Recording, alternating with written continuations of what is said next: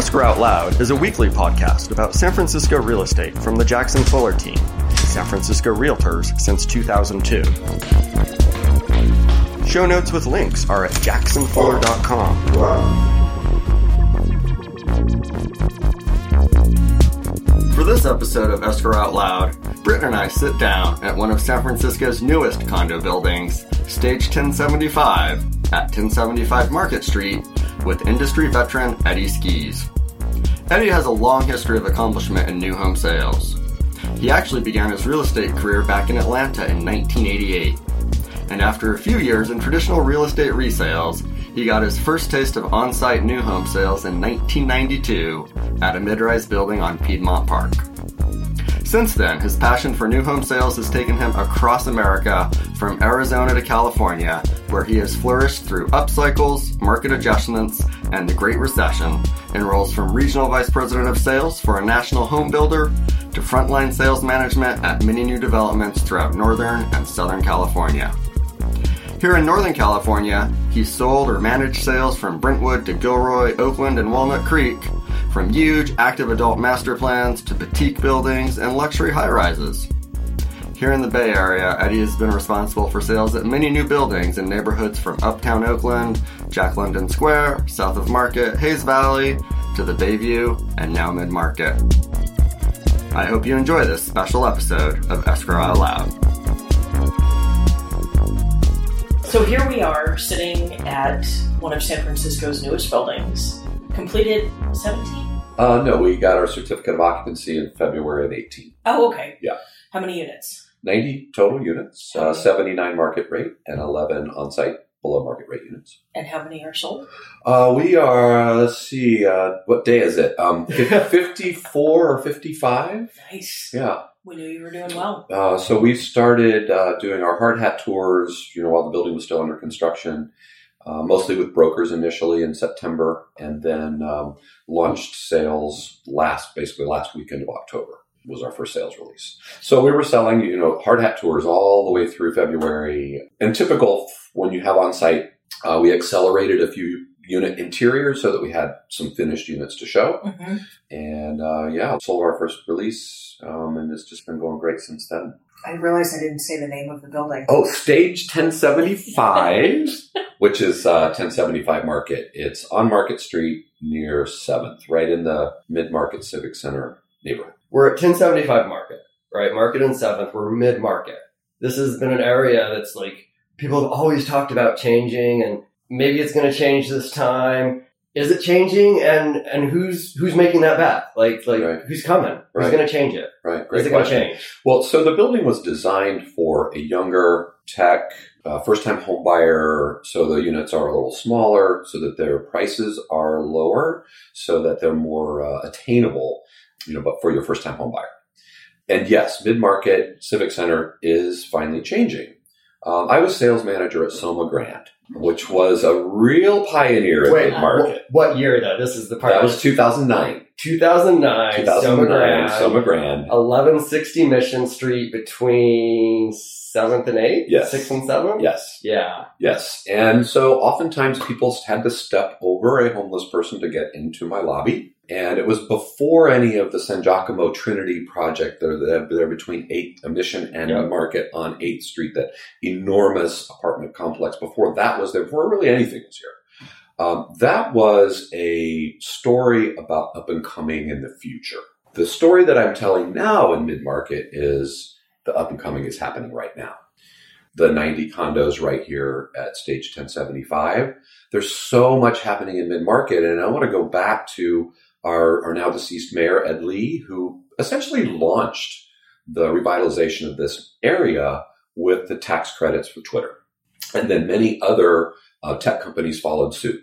So right along these few blocks here, you've got Twitter, Uber, Square, Zendesk, Dolby, so many tech companies that have moved in.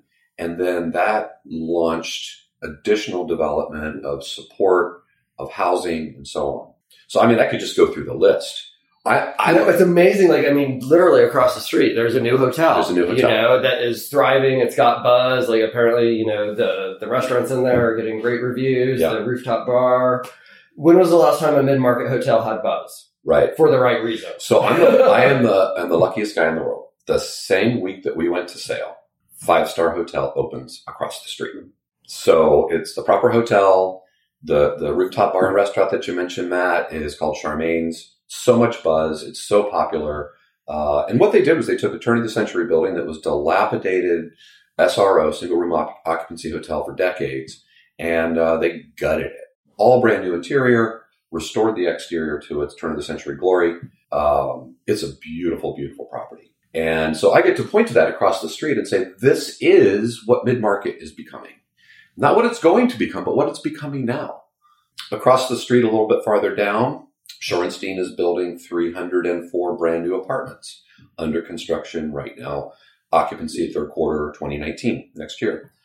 Next door to that, at 1026 Market, there's another 200-unit apartment building that breaks ground this month. So 500 new apartments going in, all third quarter next year, occupancy. At the corner of 7th and Market, which is 2 doors down from me, across from the proper hotel, there's also a turn-of-the-century building, total restoration of the outside, total gut renovation of the inside.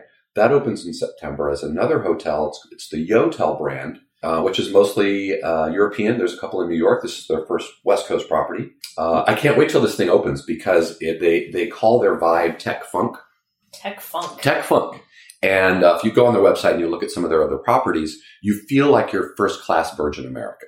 With like LEDs and funky music and the mood lighting, all atmosphere and all that. So that opens in September.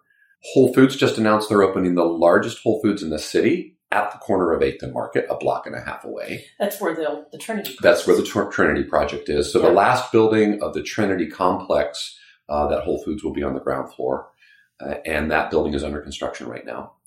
Which is amazing considering, another block away you have the Market, which is, groceries plus full on, prepped food, all of those things.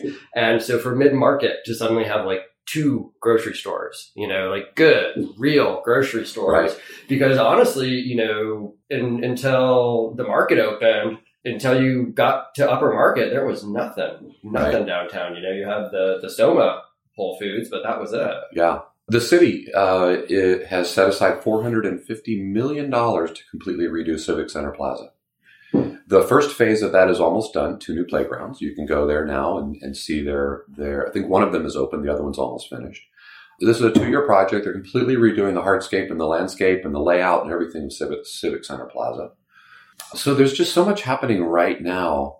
And, I'd be remiss if I didn't talk about the homeless situation in this area and how gentrification can tend to push people that are on the margins out.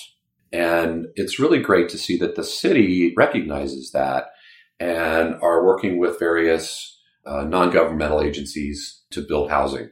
For example, Mercy Housing just announced that they are building a building right behind Stage 1075 on the other side of Stevenson, a new building that'll have 100 units for formerly homeless seniors and 156 units for formerly homeless people. So 256 brand new studio units for formerly homeless. The 2 apartment buildings across the street, their below market rate requirement, they're actually building a whole new building in the Tenderloin to satisfy their requirement for below market rate units.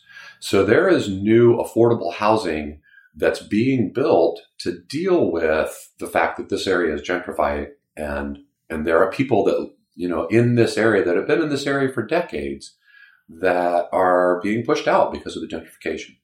Yeah, it's a very good point.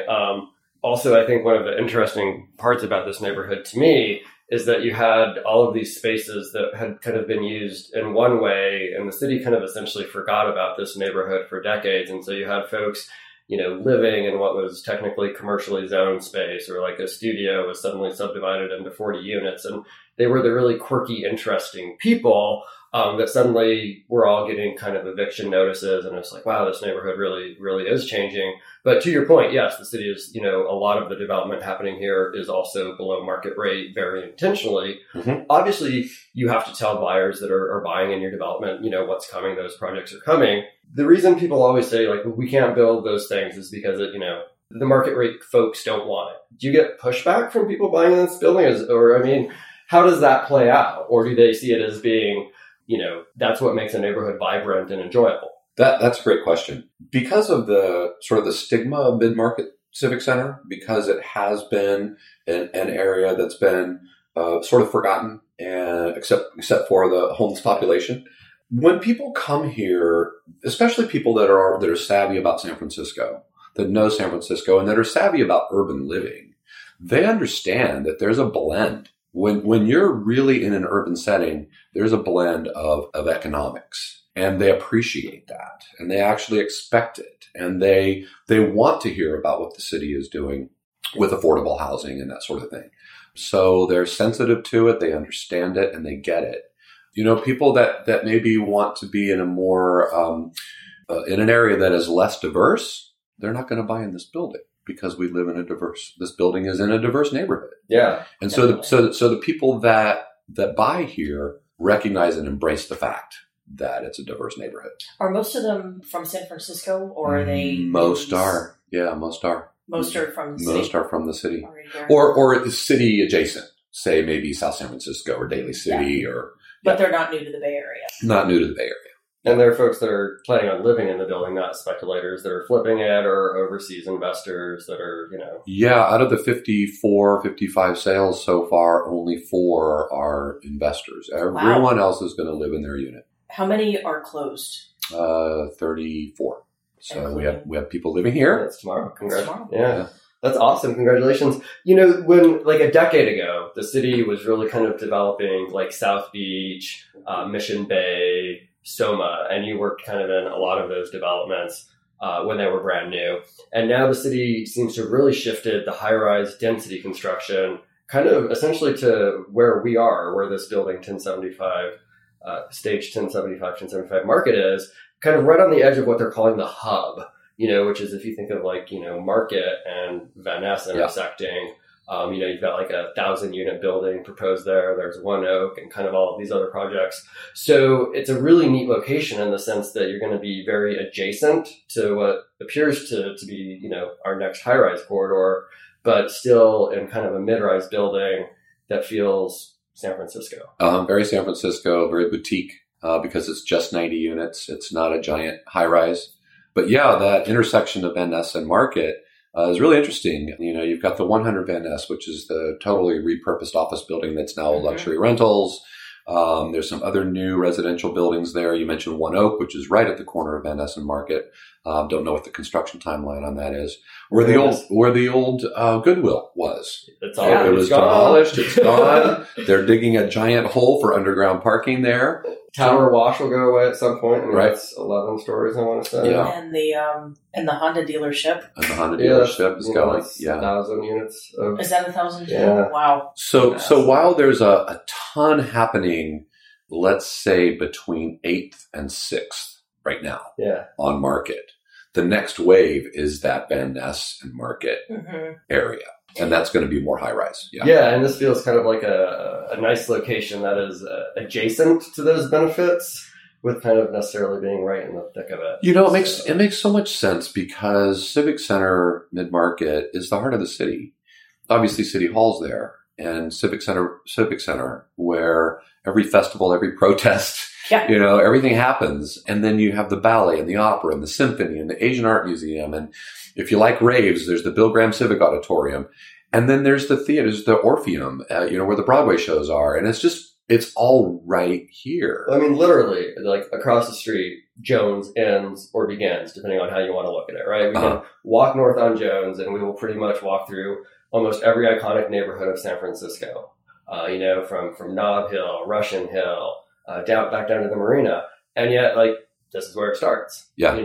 That's the Hibernia Bank building, like one of the most cool buildings along Market Street, like right across the street. But you don't think of this as being central. I forget about Mid-Market. And because it's been forgettable. Yeah. It's been forgettable for a long time. And, I want to say one other thing about this building and the price point, the demographic and all of that. There is some consternation around the world about wealthy people parking their money in real estate and snatching up and buying new construction condos around the world. It happens in San Francisco, but it's a big problem in London. It's Paris. a bit Paris. Like, pick your big major urban city that Right. people like. Yeah. And so while I could be working on a high rise in, the Rincon Hill area, because there's a number of them there, very high end, high rise condo buildings, I prefer this because this really feels like it's part of a solution to the housing problem in San Francisco. I don't have foreign nationals buying condos that sit empty. That's not who we're selling to here, because the units are smaller, which keeps them more affordable, so they're attainable for a person that's actually going to buy the home and live in it and get their foothold into the San Francisco real estate market, their first home. And it's so gratifying for these first-time home buyers, and just the thrill and the excitement, and they're just grinning ear to ear when they come pick up their keys, and it's just really exciting. There is nothing better than working with a first-time buyer. I totally agree. That moment of handing them the keys and saying congratulations and the look on their face. Yeah. Yeah. Those are some of my favorite moments in this crazy business. Yeah, for sure. So you're saying smaller and affordable. And of course, people are listening to our podcast from Iowa, and they would totally believe small, but completely not affordable. And when we talk about sizes, when we actually kind of talk, our sizes, I think it's eye-opening. So, just not exact, but kind of like ballpark, what's a size for like a one bedroom, and, rough pricing these days? Sure. So we have sort of two groups of one bedrooms. We have our smaller, more affordable one bedrooms, and then sort of our premium one bedrooms. The smaller, more affordable one bedrooms are in the 500 to 550 square foot range, priced around $700,000. And then the more premium one bedrooms are in the 650 to 700 square foot range, spacious for a San Francisco one bedroom for new construction. And those are generally in the 800,000s. And when we talk about these sizes, people, especially when I talk about them with, folks outside of the Bay Area, they just look at me like I'm insane. And I think one of the things that people don't get is that your living room is not your living room. Your living room is your neighborhood, right? Yeah. When you want some entertainment, you just exit the building. You walk out the street. And I'm not trying to say that in like a dismissive way or anything, but, people that live in the city, we live in the city to live, and we just use our houses to sleep and entertain, Yeah. You just don't live in San Francisco if you need a McMansion. You Right. just don't. Yeah. And it's funny too, many of our buyers are the classic millennial, and people have been saying that, millennials spend their money on experience, not stuff. Mm-hmm. And I'm finding that to really be true, because we have storage lockers for sale in the basement. You And never the have storage millennials- lockers left over. The millennials are not buying storage lockers Really? because they don't have stuff. It's really interesting. There was an article, I think it was in the New York Times a few months ago, about, it was basically like, no, the 20 and 30 somethings, they don't want their grandparents' crap. Right. Like, and they don't need, the winter china and the summer china and the, 15 different sets of placemats and everything. Yeah. Why are you looking at me? Well, because how many sets of china does Mr. Fuller have? But yeah, I mean, it does seem like there's sort of a generational shift in the stuff quotient. In the stuff question, yeah. And I mean, my clients who are buying in condo buildings that when they're in their 30s and 40s, the non-millennials, they're the ones who always ask about the storage and parking. You have no parking here, right? Well, there's 22 parking spaces for the 90 units, which is a really good ratio, because again, your younger buyer who really embraces the sharing economy, they're all about Uber and Lyft and public transportation, and they're on their bike and they're walking. And especially in a location like this, where you can walk out your door and you have so many entertainment and dining and shopping opportunities within a 5 to 10 minute walk. Yeah. You don't why need a would car. you want to get in a car if you lived here? Right. Just why? I mean, yes, if you have to drive to wherever far away to do your job, but if I was a commuter, like this may not even be a building I would consider for that reason. I mean, but it's a city building, and it is so transit and pedestrian friendly. Yeah, we're a half a block away from the underground, from the subway. There's a bike sharing station right outside the door, and there's a car sharing parking space in our garage. The HOA hasn't decided if it's going to be Zipcar or Getaround or whichever one it will be. Yep. And so if you want to go to Tahoe for the weekend, you just get the car for the weekend. Yeah. And in the meantime, you're not paying for a car payment and insurance and oil changes and a parking space. Escrow Out Loud is a weekly podcast about San Francisco real estate from the Jackson Fuller team, San Francisco Realtors since 2002. Show notes with links are at jacksonfuller.com.